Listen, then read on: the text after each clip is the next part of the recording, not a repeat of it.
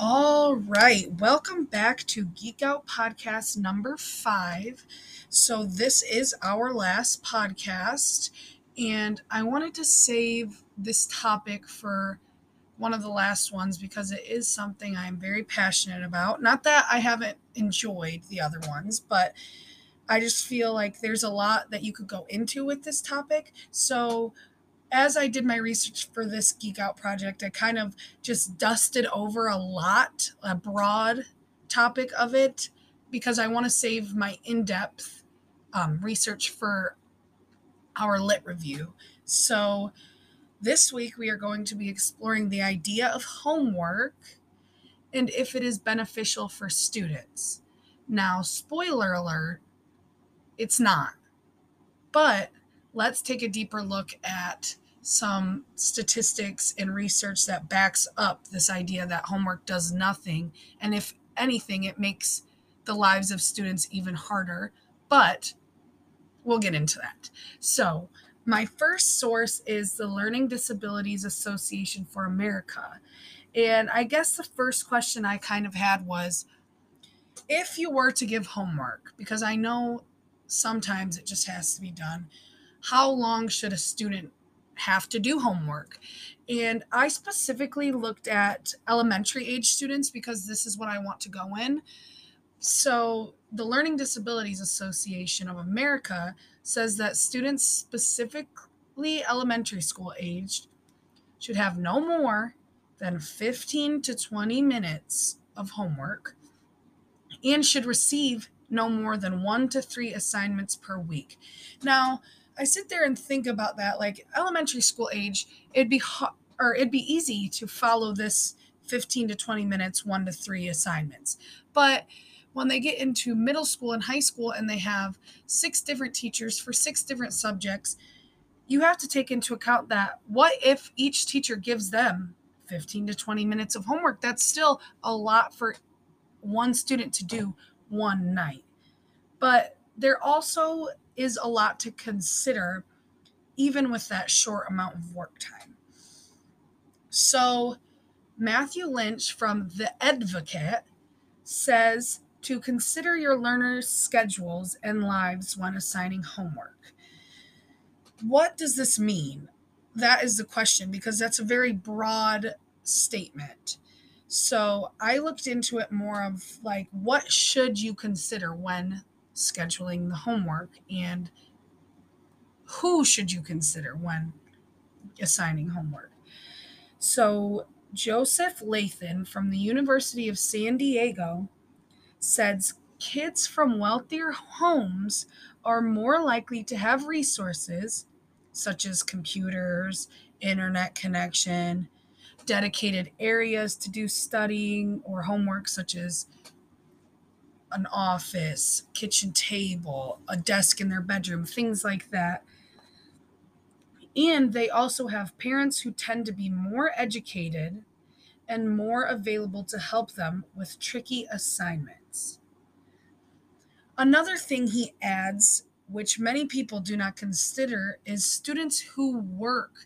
Obviously, this does not apply to me as much in elementary school because technically a student can't have a job, but it still is something to consider when you think about what if they have, I mean, a 5th grade student is more than capable of taking care, or they might not have a choice in the matter of taking care of a younger sibling. So I would consider that a job. He also says kids from disadvantaged homes are more likely to work after school, which is what I was saying, or to be home without supervision in the evenings while their parents work multiple jobs. And then, like I said, you have to factor in, do these kids have siblings? Do they have to clean, cook for those siblings? Make sure their siblings get to practice or get home from school. So these students have a lot more on their plate than thinking about an assignment that they have to do that is busy work, basically. They might have to babysit. I mean, when your parent or you as a student are working jobs, I know even in college, I work a part time job, and After I get home, all I want to do is go to sleep. I shower, I eat something quick, and I go to bed. I don't want to do homework. Even though I know I need to, I don't want to do it. Let alone if they're taking care of someone or have 50 different other things on their plate. So this leads me to the question of, should homework be graded? My opinion is no, because if these students are taking care of siblings, cleaning, cooking, have another job, wondering where their next meal is going to be from, I would totally understand why they don't have time for homework. One, and two, they probably don't have the right headspace to do homework if that they have other more important things to think about. So Peter Ryan from the Falcon talks about how incorrect it is to grade homework because homework should be a space to think creatively and to check your understandings, to see if you have any questions arise from when you're trying to practice, which the practice would be the homework. I like to think about it is, what if, and this was me a lot in school, specifically in math. I have math homework. It's 20 questions a night, whatever. I don't do it right, but I have no one, because my parents, I was in way higher of a math class than what they could remember how to do. So I was basically on my own. Not that they weren't there, but they were not a help to me. I'm doing this problem. I'm trying to work through it. I'm getting frustrated and I figure it out, but it's not the correct way. So then I'm self-teaching the wrong way, which is going to stick in my brain as I do 20 different problems that exact wrong way. So it's kind of two negatives when you think about it, because one, you are learning the wrong way, that's going to stick in your brain. And two, you're also going to get a bad grade on it because it was incorrect. So I think when homework is assigned, sorry, I got cut off there, but like I was saying, I think when homework is assigned, it should be for the students to maybe come back and reflect on what they've learned and then see, like, okay, I'm struggling with this math problem. I've tried 4 different ways. I've been doing it for 30 minutes. It's not working.